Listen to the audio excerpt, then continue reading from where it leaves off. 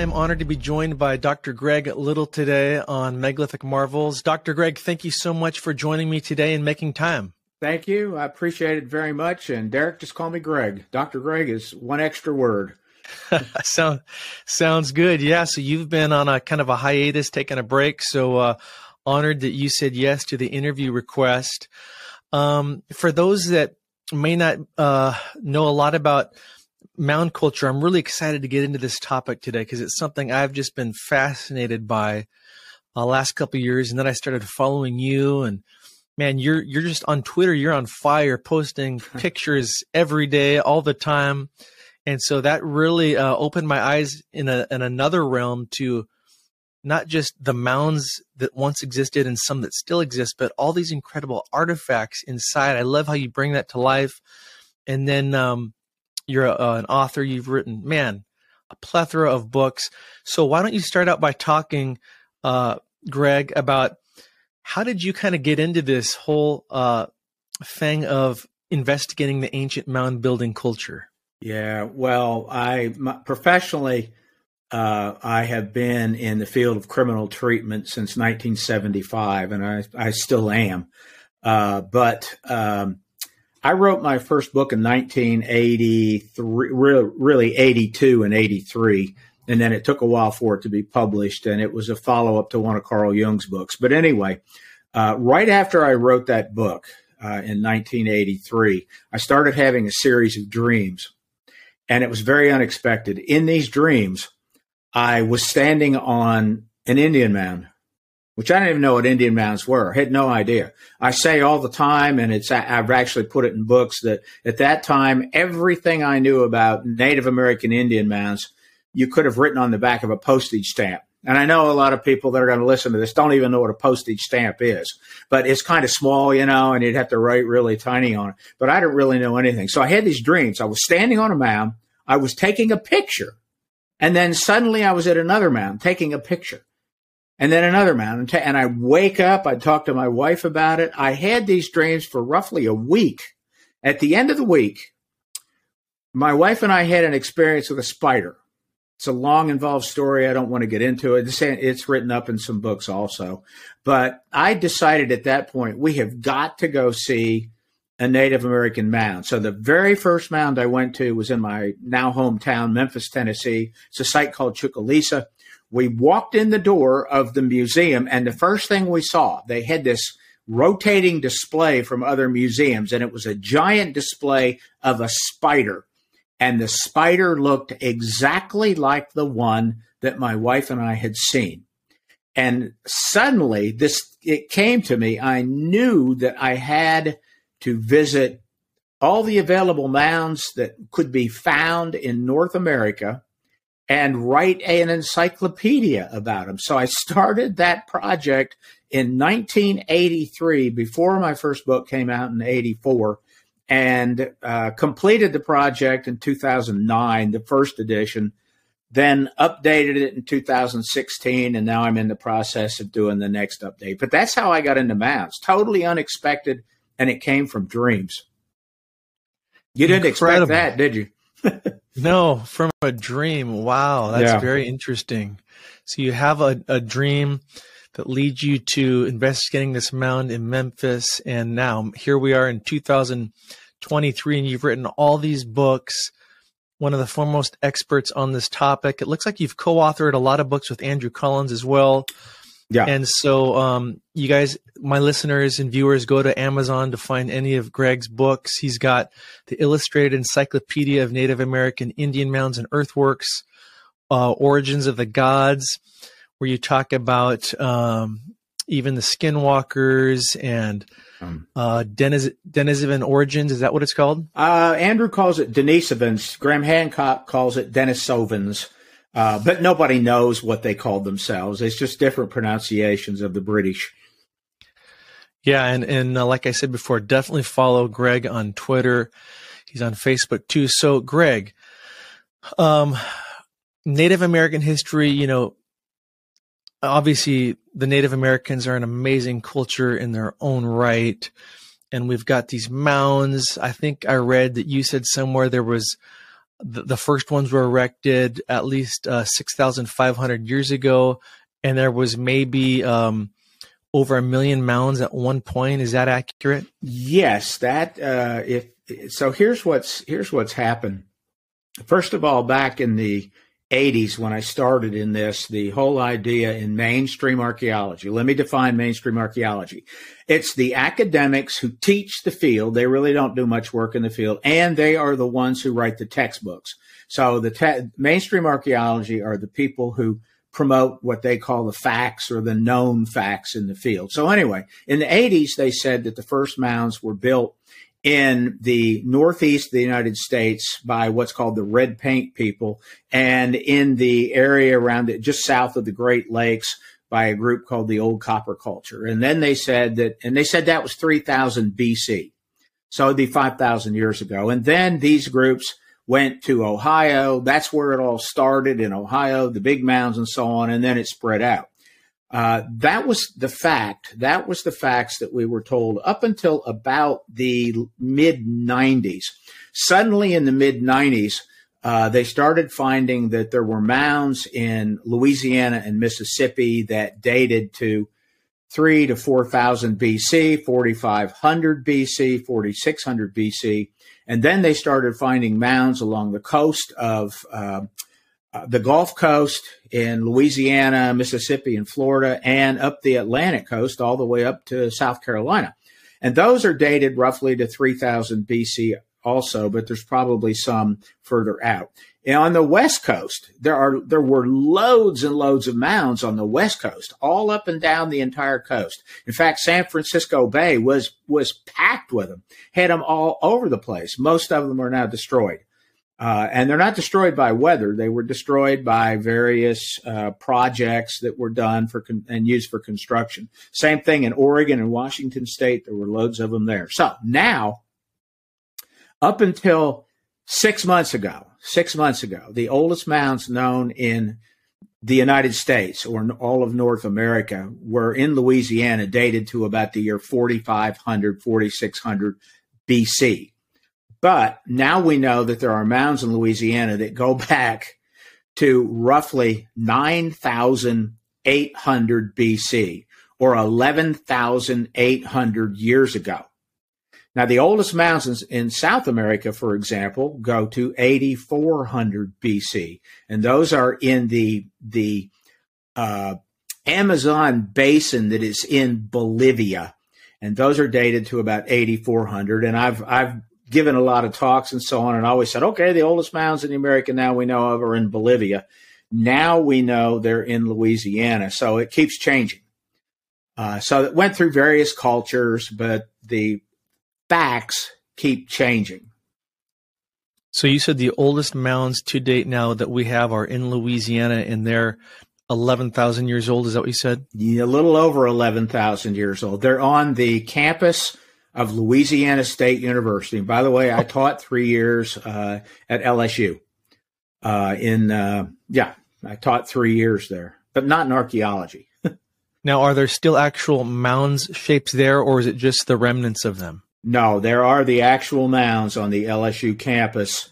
They were students used to use them, and they drove Jeeps over them and so on. And so they wound up putting a giant fence around them, and then they'd still crawl over the fence and have beer parties and so on, on them. And this past year, a large group of geologists with a couple archaeologists did a research study by coring these mounds. They were originally considered what's called Archaic era mounds, 4,000, 4,500 BC, but nobody had ever done any real work on them. So they did cores on them.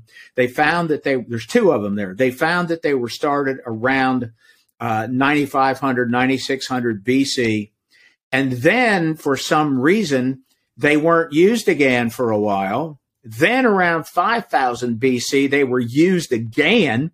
And then they were abandoned for a while. And then around 3000 BC, they were used again. So that's coring, where you go through the stratification or the layers. And they took charcoal samples from each layer. The research is really good on them. That is so incredible to me that there's mounds on the campus of LSU. I got to ask you, because you mentioned Washington State. That's my home state here. I know your book, the Illustrated Encyclopedia, would tell me this, but I want to ask you, since I'm with you here, what were some of the most amazing mounds in Washington State that once existed or that might still exist? Well, I'd have to glance in the book here to tell you exactly where they are, but I can tell you that there still are some gigantic. They're called sand mounds and shell mounds. The shell mounds last pretty much forever until farmers find them, and then they like to get them and they grind the shell down because it's rich with phosphorus and has other minerals in them, which are really good as fertilizer. That's how most of them were destroyed. But they're along the coast mainly. I believe Bremerton, is that in Washington? Is that in your state? The Bremerton Mound, this is just coming from memory. The Bremerton Mound, I think, is still there, and it was gigantic. I mean, some of these shell mounds get gigantic, 50, 60, 70 feet tall, hundreds, 600, 700, 800 feet long they can be. There's a couple in Florida, they're over 2,000 feet long, and they're that big. So the shell mounds are different from the mounds in the middle of the country, like in Ohio or Tennessee or Illinois and so on.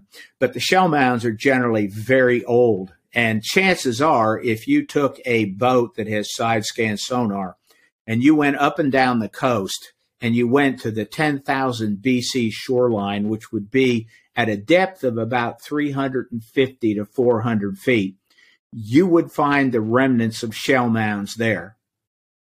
And there's not much of that going on. Archaeologists just don't do much of that anymore. There's very little underwater archaeology going on now. In fact, my wife and I did 10 years worth of it in the Bahamas. That's a whole nother story, though.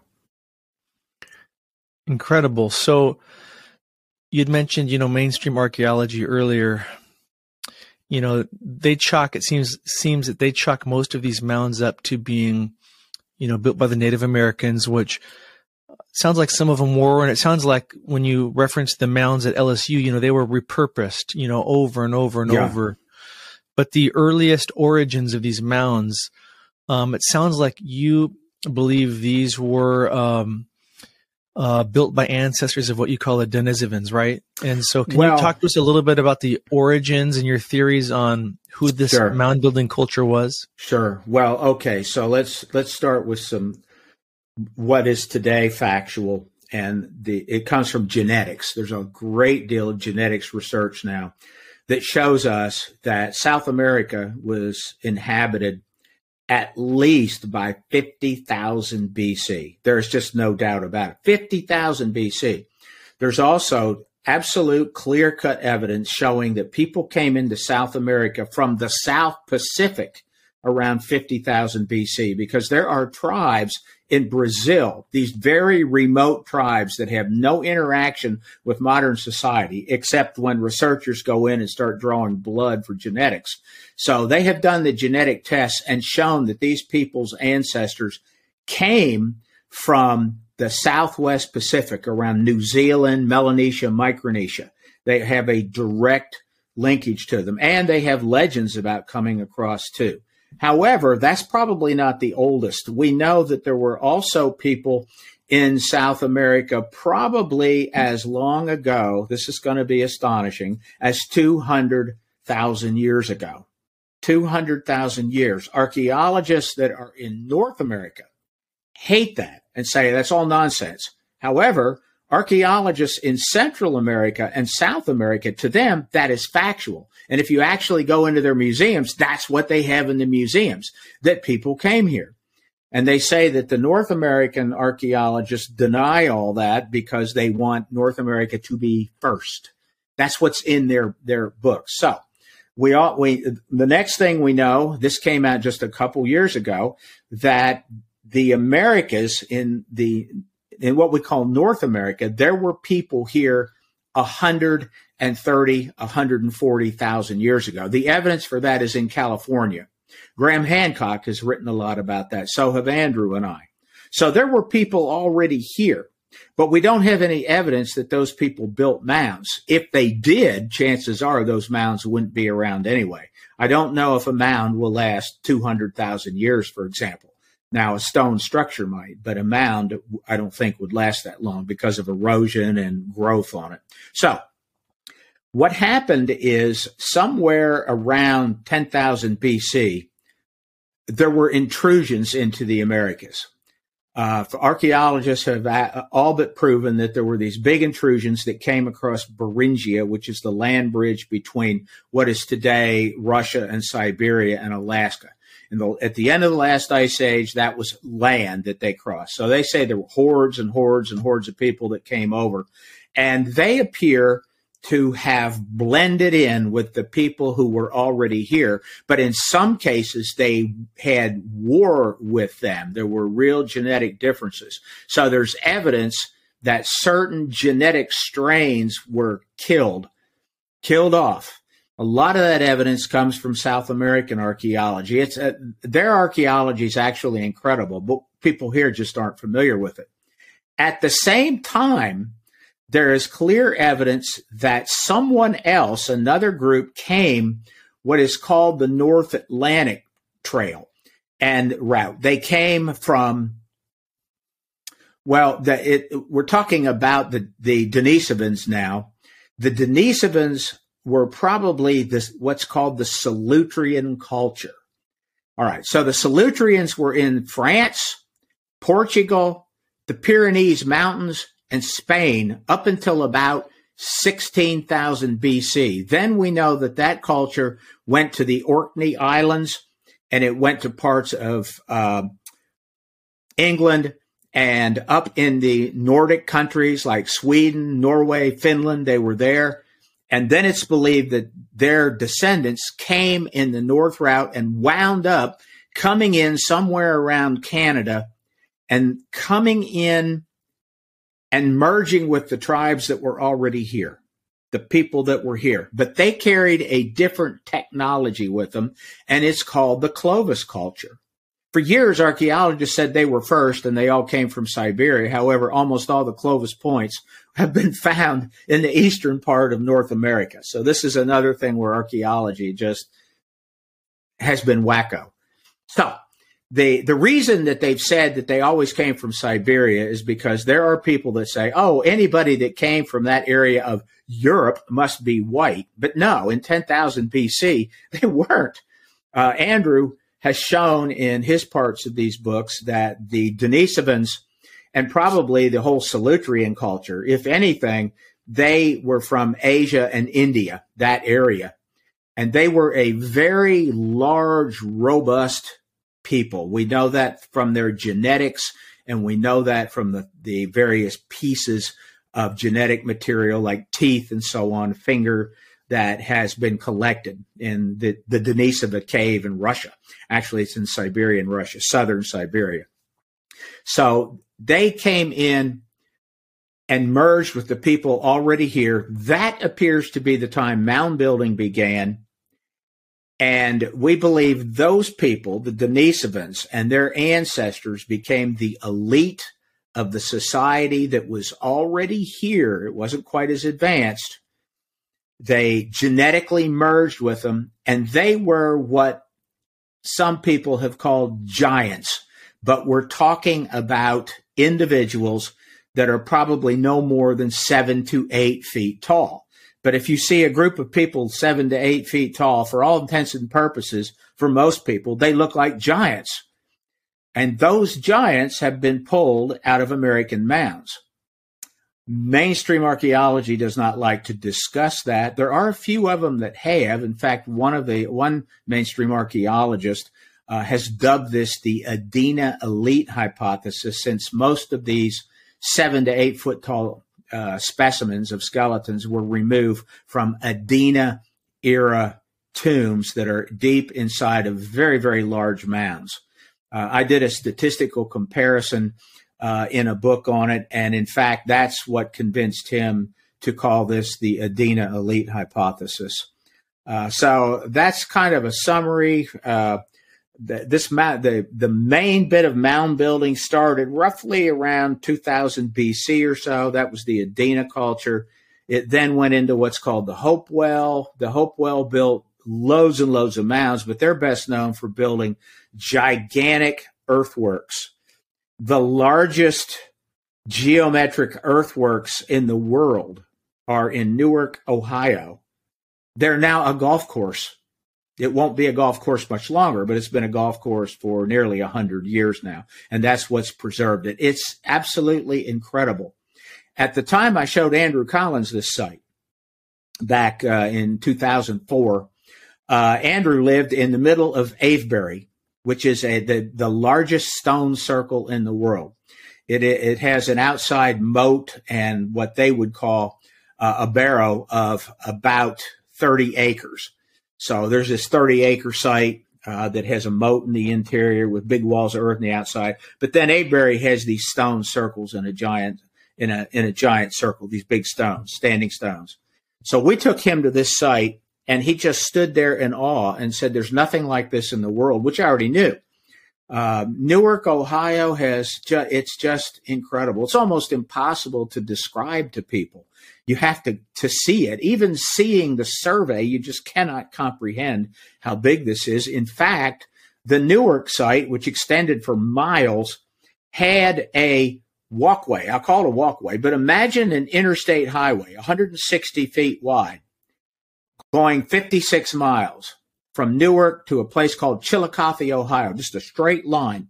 And what you did is you flattened the earth to create this 160-foot wide walkway, and then you built up parallel walls of earth the entire 56 miles to an identical set of geometric earthworks in Chillicothe.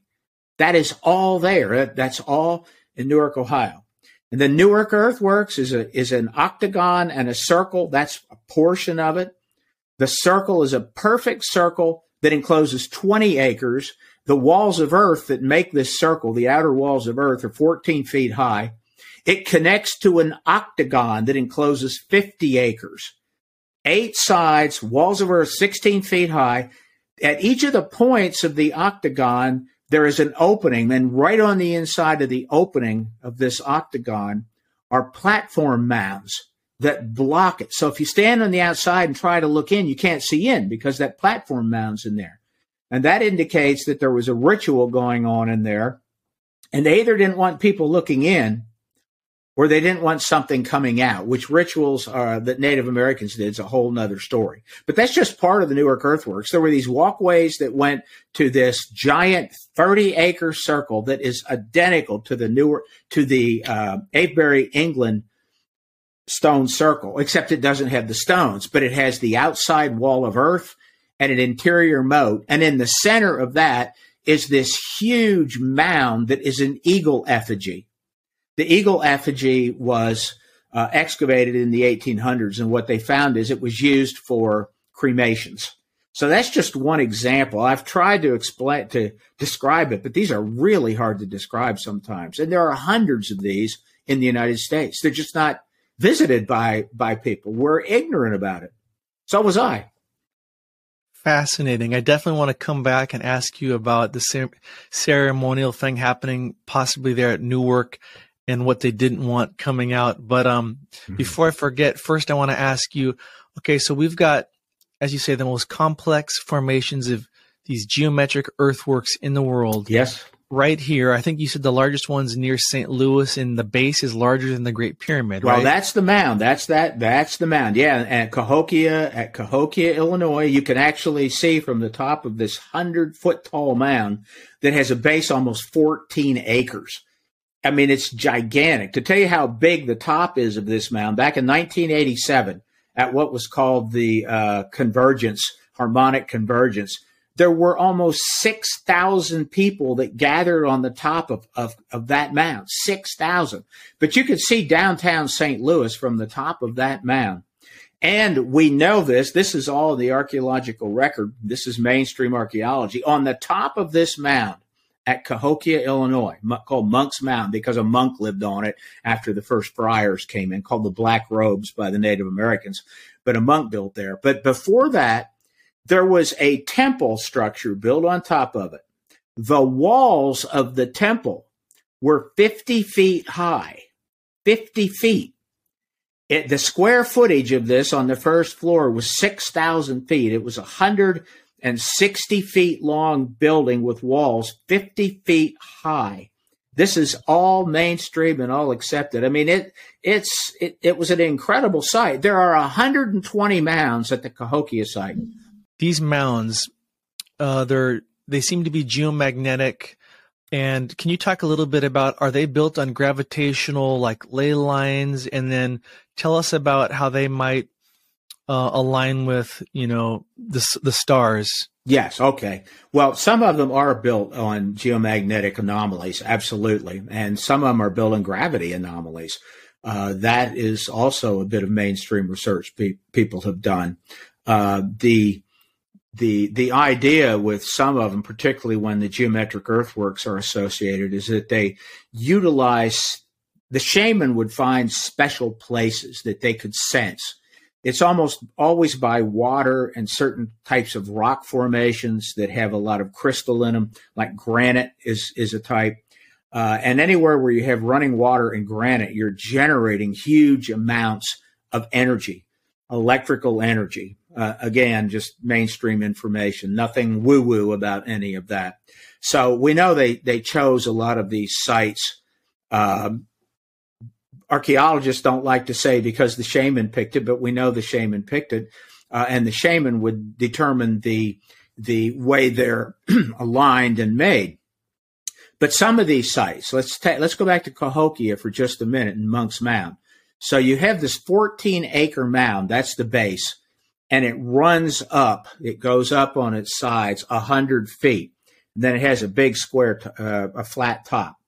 And it has a couple levels on the way up. But in the base of that mound is a gigantic stone structure that is 45 feet high.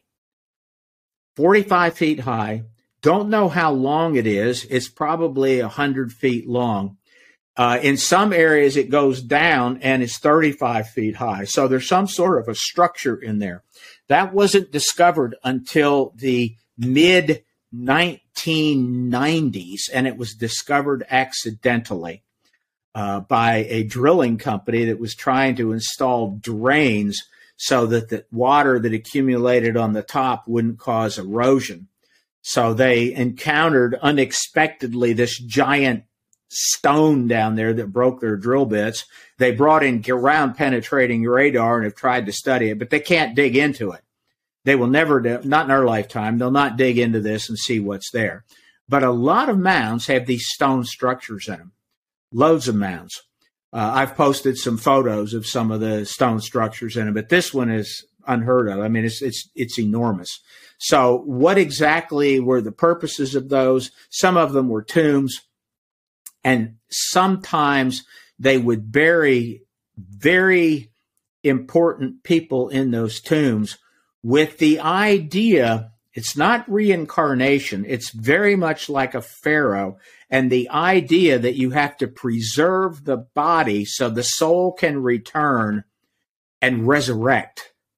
So it's the idea of resurrection as opposed to reincarnation, although the common people were allowed to have a choice about reincarnation.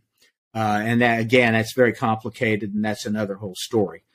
So another thing that they did with these mounds is they would build mounds sometimes in an area, say, that is a quarter mile by a quarter mile, or a mile by a mile, or 2 miles by 2 miles. But they're in very flat areas, so they'd build a mound, they'd put a temple on top, and they'd have a structure or a pole in the top of the temple.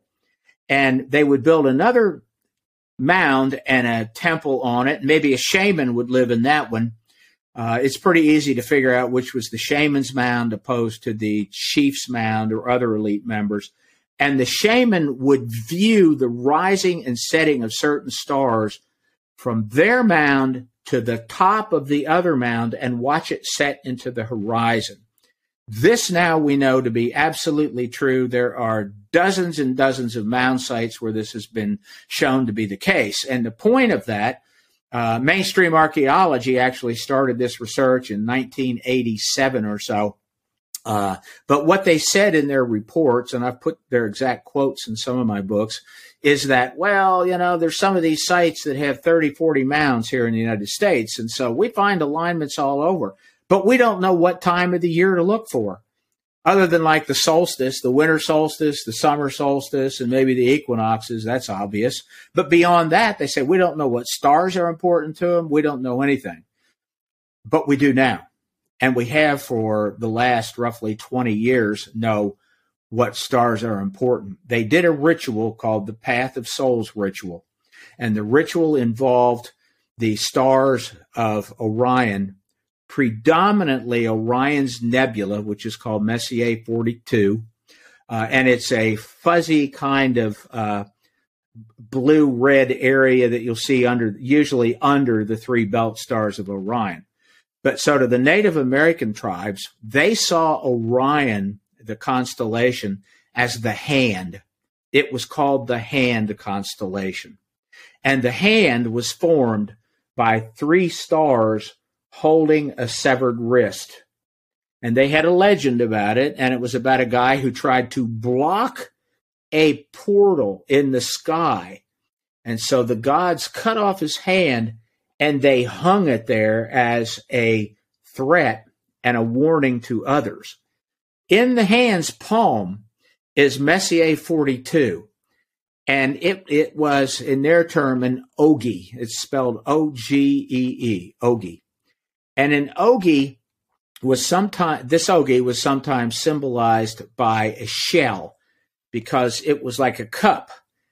And so the Path of Souls ritual took place during the winter solstice, when a shaman or a medicine person could see Orion sinking into the western horizon in the winter. That's when it does this. It rises in the east, goes across, and it sinks into the western horizon right before sunrise.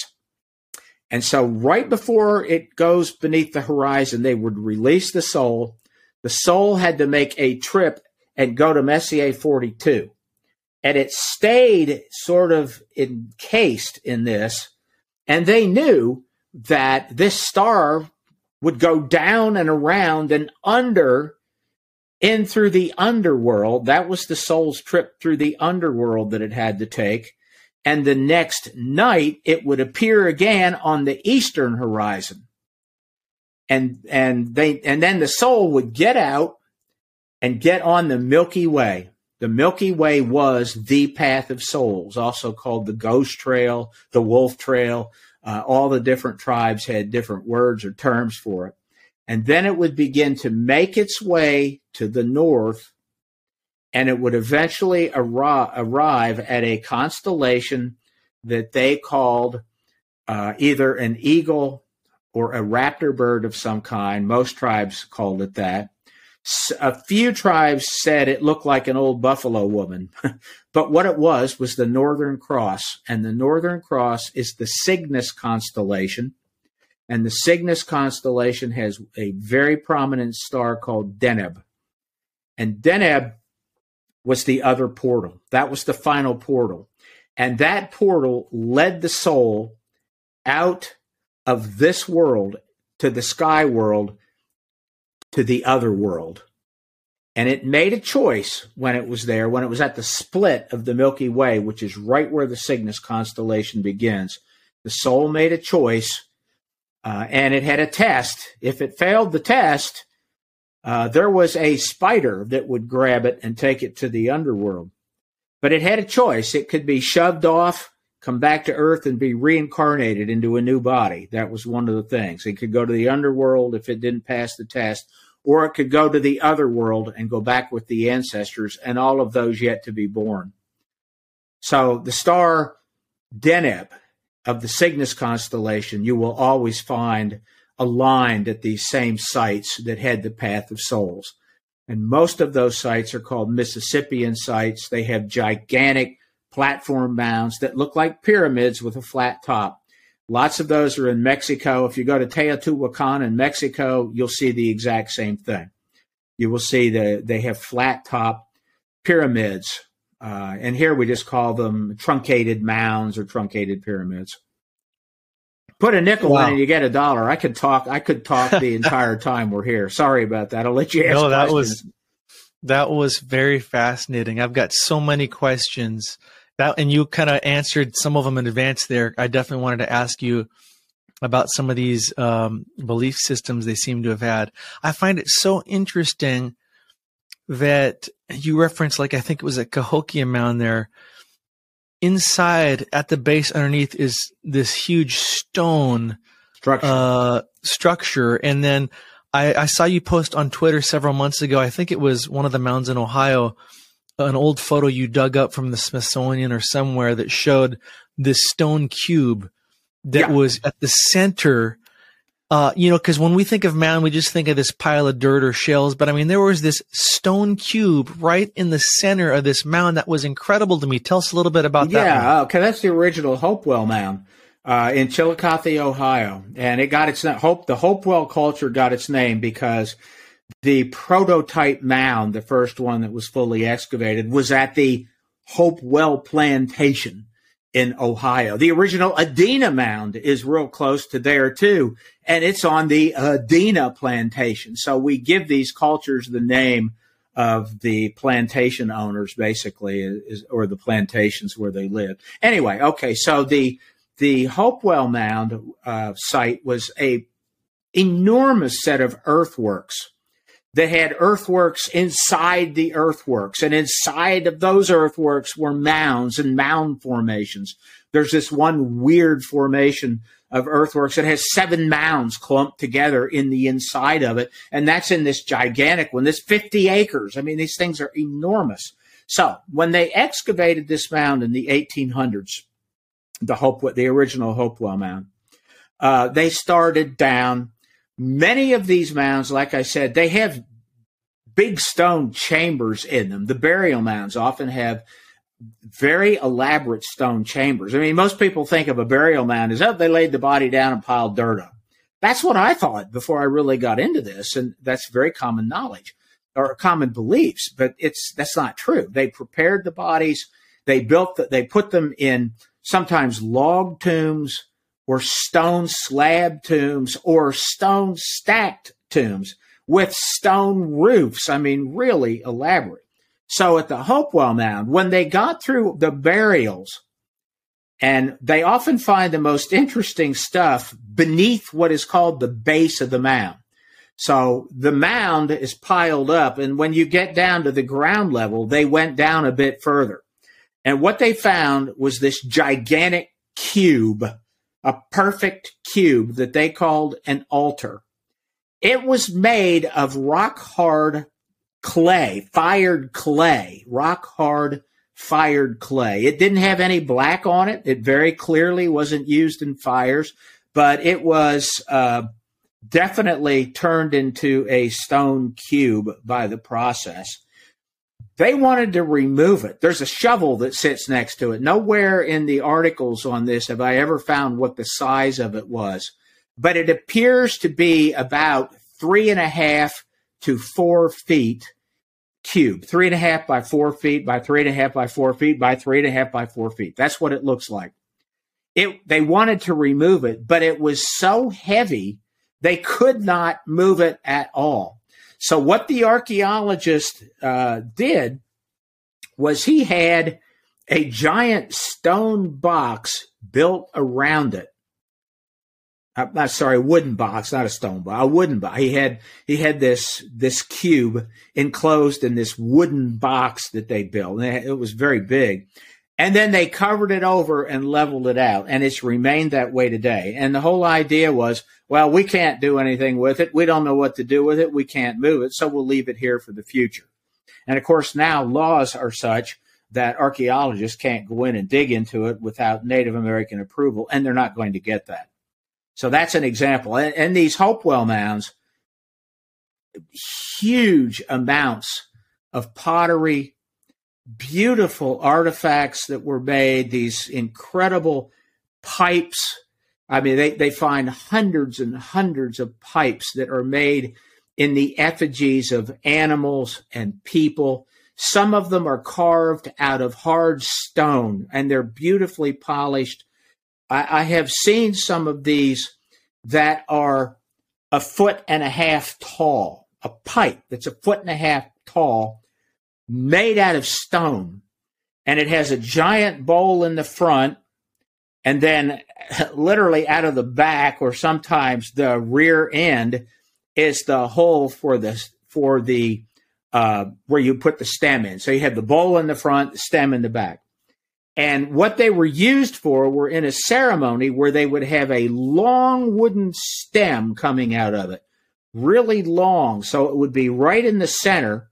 They'd put a lot of their tobacco or other substances in that bowl and light it. And one person would take it and draw from it, and then could literally twist the whole thing around and go around the circle so everybody could draw from it, and they didn't have to remove the pipe at all. But there are a lot of those found. They found marble statues, beautiful marble statues in American mounds. It's just, it's incredible, but people just don't know this. Yeah, I want to ask you about these marble statues. I want to let you know about our Megalithic Marvels of Peru tour coming this October 2nd through the 12th, 2023. This is going to be the expedition of a lifetime, a 11-day adventure to the heart of Peru, where we are going to explore the amazing megalithic ruins in the Cusco area. And we're also going to learn about the amazing Inca Empire. We're going to see all the major sites like Machu Picchu, Ollantaytambo, Sacsayhuaman. But then we're going to visit probably 20 plus what I would call megalithic gems, sites that you may have never heard of before, but that are equally incredible. And so space is limited to about the first 25, I believe. You can go to megalithicmarvels.com/tours to get all the info and to register and reserve your spot. And I really hope to see you there. Yeah, so several of your photographs on Twitter that you've shared, I took screenshots of that I wanted to ask you about, because it almost looks like, I mean, at first glance, you're looking at Mayan artifacts. Yeah, some of them do look that way. I think there's the copper plates of Malden and Dunlin County, Cincinnati tablet, the Wilmington tablet. These look like they're Mayan artifacts. And then you've got the vault in the Kurtz Mound you had a picture of that you showed. And then what's called the Lucifer effigy pipe. Yeah. The head pot at Campbell's site looks almost like these demonic figures. But, I mean, these are detailed figurines. There's the 8-inch stone pipe. That was probably my favorite one you've showed recently, where it showed a humanoid-looking, almost again Mayan figurine with these huge earlobes. Oh yeah. Is there a connection to the Maya in that sense? And how old do you think some of those artifacts are? And then again, tell us more about the marble statues. Well, okay, so in the 1980s and 90s, archaeology would call you a crackpot if you said there was any connection whatsoever between any of the Mexican cultures, ancient Mexican cultures, and those of Eastern North America or the mound builders. You would be laughed out of the room. They would call you a crackpot. They love to use the term pseudo-archaeologist, which I'm not an archaeologist, therefore I can't be a pseudo-archaeologist. I talk about this and I post pictures, and then I talk about what they say. Now, that has changed. This idea about the influence of Mexican cultures here has changed. What is known now is that it went two ways.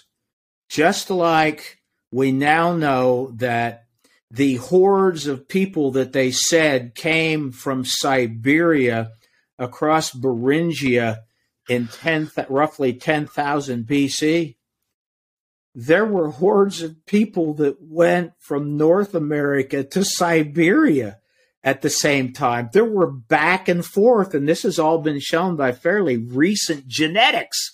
So everything is changing. Okay, so Ocmulgee in Georgia, and there's a site in Florida called Crystal River.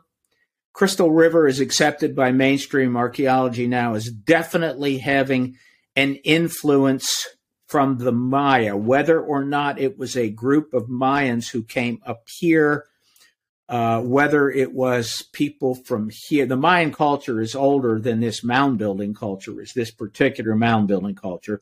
So it's probably not true that mound builders went down there and influenced that. But it's accepted now that some came up. So we know they did it in Georgia. There are a couple places. Etowah, Georgia is where some of these just amazing plates. One of them is called the Rogan plates. And there's actually 3 of those. And you're right. They look Mayan. They're copper plates. They're about as large as my head. Copper plates, about from top to bottom of my head. And they're embossed. Beautifully done. They usually show what's called Birdman. It is a warrior figure that is dressed like a bird, has lots of wings, has the forked eye coming out of the eyes, has very weird-looking eyes, almost alien-looking eyes. The forked eye, by the way, is an Ogi symbol. That's why it looks weird, for one thing, which the eye is a portal. That's supposedly some of the shamanistic idea associated with it.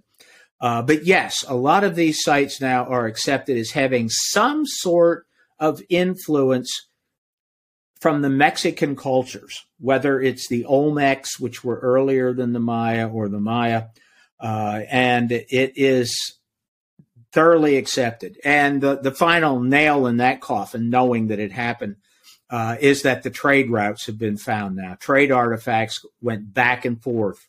Some of the stuff from North America wound up down in Mexico. Some of the stuff in Mexico wound up in North America. That is for certain. I want to make sure we've got enough time I want to ask you a little bit more about the giant stature of these elite ruling class, it sounds like, of the mound builders, and then portals. But before I get to that, what would you say is, of all the research you've done, what would be one of your most favorite mounds? And then what's 1 or 2 or 3 of the most amazing artifacts or weapons that you've come across that were discovered in a mound or strange? Okay, well, I've never discovered anything in a mound, but I've seen a lot of artifacts, so that I'll mention. I don't dig, I don't collect any of that. Right. Okay, so anyway, so if you were going to see one mound in your lifetime, just one, you got to go to one place, Newark, Ohio. Got to go to Newark, Ohio. That absolutely, it just blow your mind. People got to see that. If you're going to go to 2, if you're going to go to a second mound, then Cahokia, Illinois, go there. Monk's Mound, overwhelming. The third, I actually did a list. It was in a whole bunch of newspapers back in 2009 when I did the first issue of the Mound Encyclopedia. Newspapers ran some articles all over the country about the 10 most important mound sites you've got to see. So the third most important, I would say, is Moundville, Alabama. Moundville, Alabama, incredible site. 20 pyramid-shaped mounds that have a truncated top around in a giant circle with a flat plaza area in the center, but right in the middle is another giant mound. That was the shaman's mound. The shaman did the stellar alignments. He'd come out at night and watch the movements of the stars up and down over other mounds. So that would be the third one I would say to go. And the rest has to do with how close you are. Etowah, Georgia, very important site. Ocmulgee, Georgia, National Park. There are loads of smaller sites, but in the top 5 would be Poverty Point, Louisiana. Poverty Point, Louisiana dates to at least 2000 BC.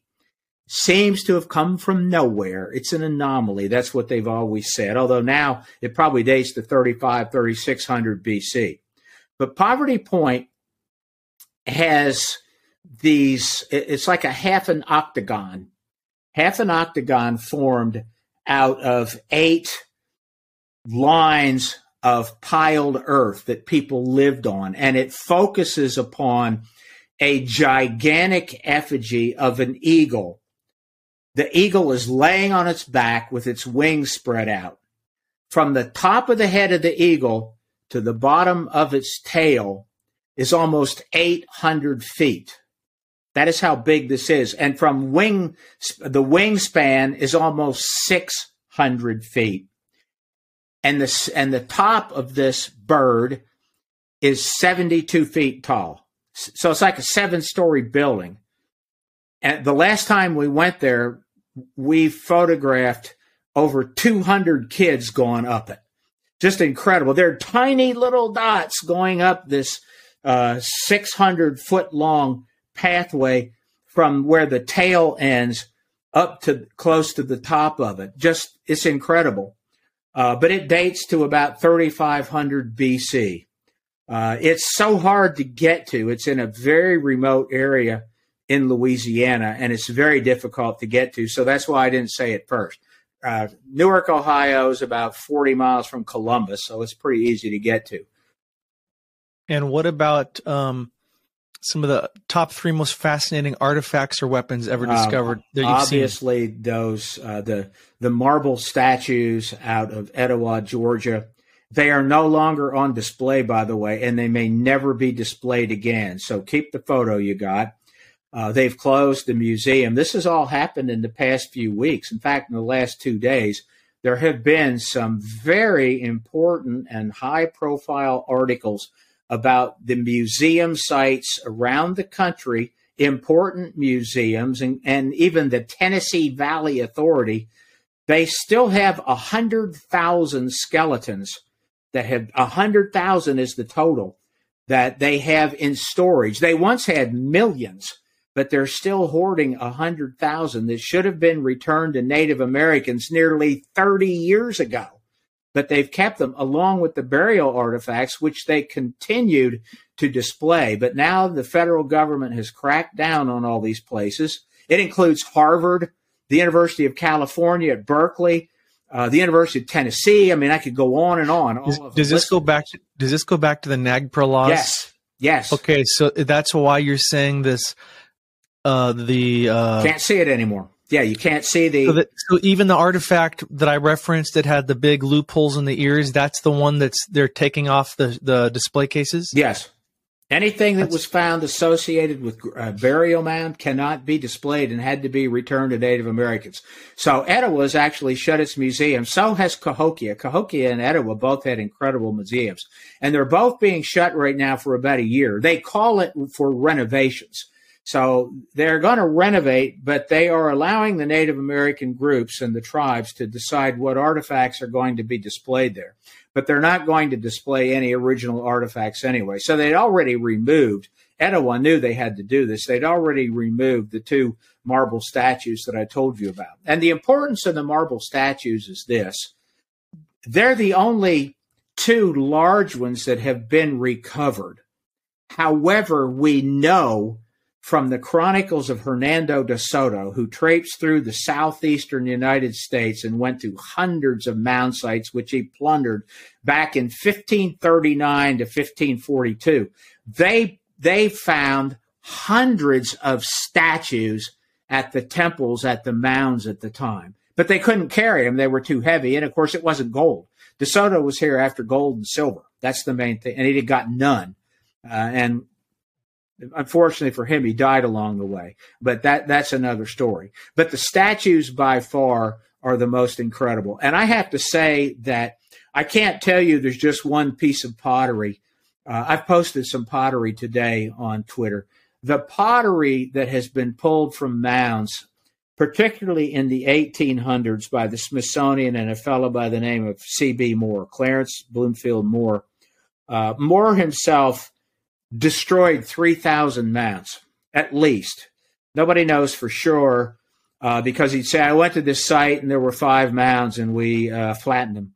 I went to another site and there were 30. We dug into about half, he would say that. And they just decimated them and nobody knows exactly, but it's at least 3,000. And the Smithsonian destroyed at least 2,000 to 3,000 also. But they found millions of some of the most beautiful pottery imaginable. It's as nice as anything found anywhere in the world. In fact, I've started to get a lot of international archaeologists that are watching the Twitter feed, And they've never seen any of this. And they comment to me, really? This is America? We have no idea. They didn't know. Wow. So I just can't say. And as far as weapons, I haven't seen any weapons that any of that. I will say that there are some ceremonial artifacts that appear to be ceremonial weapons. There is a copper point that looks like a trident that had 3 points that I posted. It's about 25 inches long. One of the points was broken off, and that was recovered by C.B. Moore in a mound in Arkansas. And it's just a beautiful piece. But it's a trident, and it was put at the end of a pole. And the copper is just incredible on it. But there were tens of millions of copper artifacts, literally tens of millions. And finally, there are these stone. They would look like weapons, but they couldn't have been used as weapons. They're called monolithic axes, and they are gigantic. They're 20, 30 inches long. They are beautifully made and polished. They have designs on them, and it's a single piece of stone. And the reason I say they're ceremonial, they were always found with elite burials. If you actually hit something with it, it would fracture it. You couldn't use them for that. But they were used the same way that kings back in the very early days that we have, that we know anything about history, kings carried these scepters, and the scepters showed that they wielded power. And when they passed along that power, they would literally pass along the scepter. So there are somewhere around 30 to 40 of these monolithic axes, and then there are hundreds of smaller ones that we believe were used by the chief of some of the smaller principalities. Like Cahokia had a bunch of other mound sites that they ruled, and each one of those would have had a chief of some kind. Wow, this is so fascinating. I just okay, so you're saying, I think you said the Tennessee State Valley Authority or something. TVA, the Tennessee Valley Authority that built all the dams with the WPA back in the 1930s in Tennessee. So you're saying they still own hundreds of...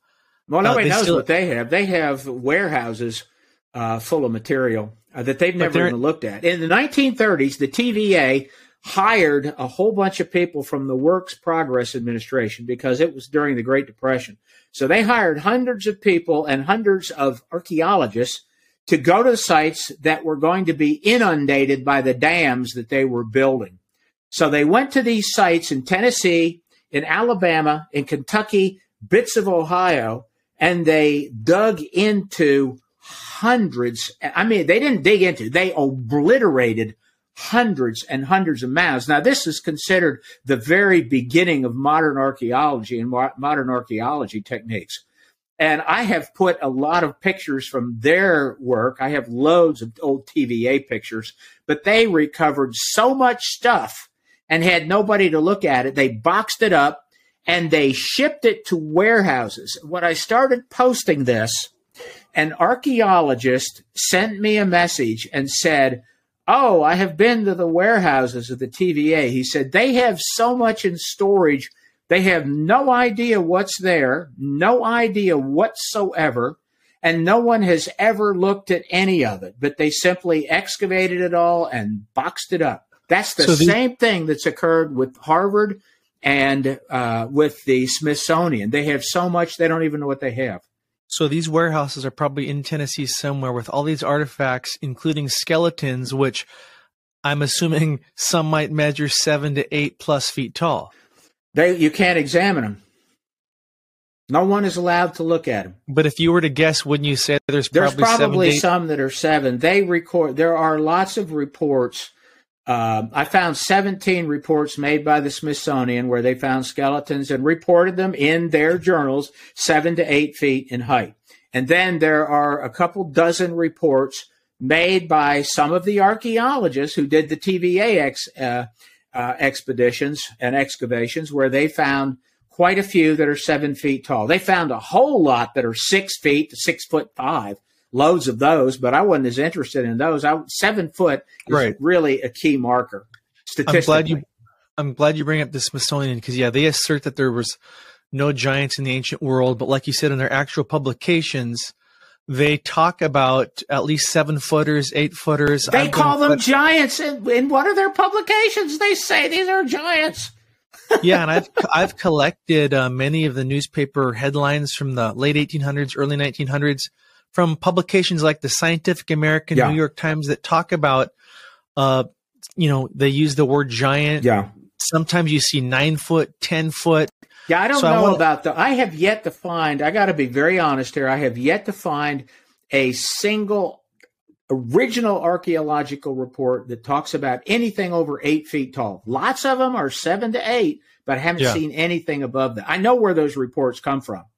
And I know there are a lot of the people that were hired by the Smithsonian to be the people who did the actual digging, because far be it, you've never seen, today you won't see an archaeologist out with a shovel and doing the work. They hire people basically for minimum wage and go do the work. But you talk about this amazing mound building culture that goes back, we're talking 11,000 years. Yeah, we are. The thing I find most fascinating is the elite rulers were likely these 7-foot, 8-foot type, what some would call giants. Yes. It seems like that's exactly what the book of Enoch, the Bible references, Genesis 6:4, these hybrid type, some would use the word Denisovans. Some would say this is a Nephilim ancestor. But the point is, these are some kind of hybrid ruling the masses, right? Yeah. And so do you think these giants were they the shamans? Well, that's a good question. I am pretty certain that they were the chiefs. They were the people who ruled. And when they came in, they had a technology. Again, I got to go back to Clovis. They had certain skills and technology that the people who were already here simply did not have. And they were adapted as the ruling class. They became the rulers. And the remnants of their genetics is still in the Native American tribes today. It is still there. It's 3% of Native Americans carry Denisovan DNA. And that is more than any other group in the world that we know of, at least right now. And so, yeah, I think that they were the Solutreans. That was that culture. And I think that they were, before that, they were in parts of Asia. The Native Americans have mythology about these people, and they say these giants were, in fact, their rulers. And in Smithsonian publications, again, the Smithsonian, they talk about how they exterminated them. The Native Americans said that over time, this is not, I'm not making this up, but they said over time, these giant rulers became sexually depraved, and their demands of the people became so outrageous that the masses rose up against them and killed all of them. That is in their mythology. The mythology is written down in Smithsonian ethnography books in the late 1800s through the 1930s. All of this is published in the Smithsonian books. Of course, mainstream archaeology will say, it's just myths and legends. And the fact it's written down doesn't mean anything. And the facts that Native Americans even say the same thing today in their legends that they believe it, it's not true. That's what they say. Does it go back to the biblical stuff? Maybe. And I argue over and over. I think that archaeology hates the idea that the word giants enters, because there is a quote in the Bible that says there were giants in the earth in those days. And there are skeptics and archaeologists who do not want to find one thing or say one thing that supports anything written in the Bible. That's what I believe. Yeah, even if you go back to what you said about the Denisovan cave in Siberia, I mean, that tooth that was found in there, if you measure that, the body that tooth would have belonged to would have been huge. Yes, absolutely. I mean, so even again, going back to Denisova, you've got this tooth that you just can't deny the facts that this belonged to some massive statured ancient person or archaeologists, entity. when this came out, Andrew Collins was the first to say that that these people were extremely big. So immediately he was attacked by a number of archaeologists, and they said that's nonsense. There's no proof that they were big. Slowly but surely, information came out, and then the final straw was about a year and a half ago. Genetics came out showing that the Denisovans were in fact very, very tall and robust, which means that their strength and body size was in proportion to their height. They weren't tall, skinny people, is what I'm saying, but they were very, very tall. So I'm imagining here, 11,000 years ago, this vast mound building culture with these elite ruling class rulers that were possibly 7-8 feet tall. You've got inside these burial mounds, these, stone chambers and foundations. You mentioned a little bit about portals, and you referenced, some of the ceremonial stuff they were doing might have been to keep what was happening from getting out. Yeah. Tell us a little bit about that. We'll end with that. All right. Well, there are.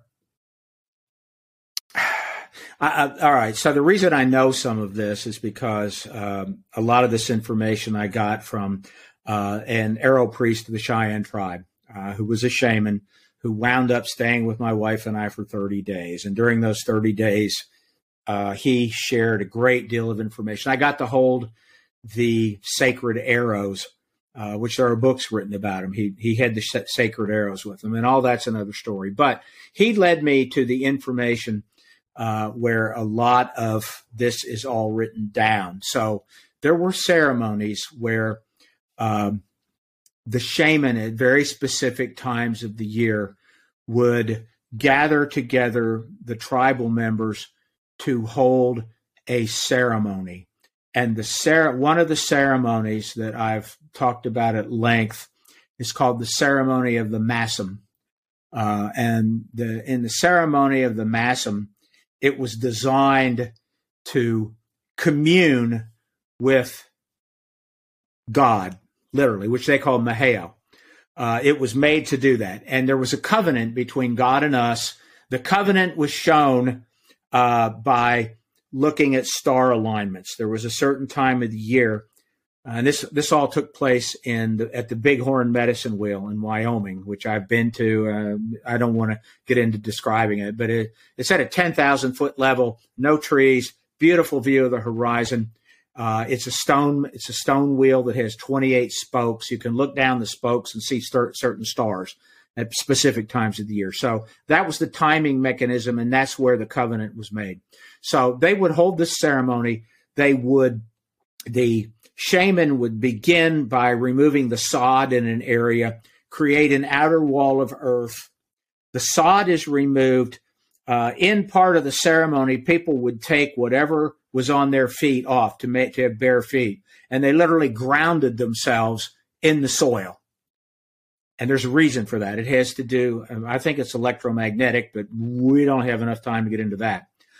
So they say in all the literature, and the shaman and Native Americans that I know and have talked to at length and shared information with, say that during these ceremonies there were literal physical manifestations of various levels of spiritual beings. And when you do these manifestations, some of them usually start out as a trickster or a negative force, the force of disorder. And you cannot release the force of disorder to the world. So in order to contain the force of disorder or chaos, you can call it that. I call it entropy in the book. I redefine it as entropy because there's two forces constantly at play here. And all these ceremonies have to do with creating harmony with these two forces. So when this trickster appears first, you have to get by the trickster aspect to get to the deeper levels of spiritual knowledge to harmonize with it. But if you don't have the barrier of earth around it, earth is the most primordial spiritual substance there is. If you ever go to a ceremony, a true ceremony with a Native American shaman, they will purify themselves two ways. They will use dirt, and they will put dirt on themselves, and then they'll use tobacco. But the dirt is the first thing that they use. Dirt is the most primordial substance. So it stops the release of the negative disharmony spiritual forces or entities from that sacred space. That's my explanation of that. And the sacred space also kept other things out. It was a way to control the harmonization with spiritual forces. You don't want something coming in that shouldn't be there, and you don't want something going out that shouldn't be released. So do you believe the ancient mound builders, do you think they were actually seeing manifestations of entities through portals? Well, that is the question, isn't it? They swear up and down they have, and I've talked to people that have seen this. There is a sort of new school of thought on this, and it involves, I'm sure you're familiar with ayahuasca, and, the psychedelic substance that Graham Hancock and others, they go to South America and they'll go to a place and use it, and you see lots of beings and so on. Well, ayahuasca is in lots of plants in North America. That is not widely known. I don't want to make that widely known because I don't want people out there using stuff that can theoretically kill them, because here the Native Americans mixed ayahuasca, the substances, different plants, but they have DMT in it, which is what's in ayahuasca. The DMT they often mixed with datura, Jimson weed. And that is a very, very dangerous thing to experiment with. It can kill you. But we know that they were using these substances. I lean toward that these drugs are altering the perception, our visual and mental perception, which is usually confined to the visible light portion of the electromagnetic energy spectrum. We only see roughly 4.7% of the electromagnetic spectrum, and we call it visible light. So there's 95.6% or 3% that we don't see. So the idea is, are there entities in there that are manifesting here? And do these drugs, used in very specific ways, do they facilitate us to perceive these other entities? Carl Jung believed that that's what we were seeing, that it wasn't hallucinatory. And John Keel believed that's what we were seeing. And both of them were involved with entities involved with UFOs. Carl Jung's last book was about that. That's what my first book was about, a follow-up to Carl Jung's last book. So I'm leaning now toward these drugs used the right way, alter our perceptions to such a point to where we can interact and perceive something that is real in its own sense. And it's in the electromagnetic energy spectrum. Sounds crazy to some people. I don't care. I've got both feet on the ground. That's all that matters. And everybody has some crazy ideas, but it's not crazy to me based on my knowledge. And I wrote a textbook in psychopharmacology in 1997, a college textbook when I was teaching at LSU in psychopharmacology. It's not crazy to me. When you understand human perception, our whole body is an antenna. Our eyes have millions of antennas in the retina. They're the rods and the cones. They pick up the light. They send that energy through electrical potential pathways to the back of the brain where it's picked up. But they're antennas. They're the exact same thing as a radio antenna. And people don't know that, but that's absolutely true. That's what they are. But they're biological in nature. So, yeah, that's it. I think that they are really perceiving something real. And we can, under some conditions, perceive those things. And usually when we perceive them and we're not prepared for it, it comes in a trickster form. And a trickster it's a negative interaction. And almost all of the contactees in the 1940s, 50s, and 60s interacted with a trickster. How do we know that? Because a lot of the information they were given was untrue. Some of it was true, and every one of them was told, oh, you're killing yourself with nuclear weapons. You might do that, which, of course, we were, and we could have. But then they'd say, oh, by the way, I come from the planet Jupiter. The whole planet is inhabited. There's cities all over. We know that's not true. Or they said, I live on Saturn. Or we live on the planet Mars. The planet has got cities all over. And we know that's not true.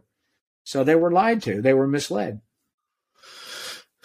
Wow, what an amazing interview, Greg. Thank you. Thank you so much for your time. It's a lot of areas. I mean, it goes into a lot of stuff, but I've been in this a long, long time. And the longer I'm in it, there's more pieces get pulled together. And I've said it's all a gigantic jigsaw puzzle.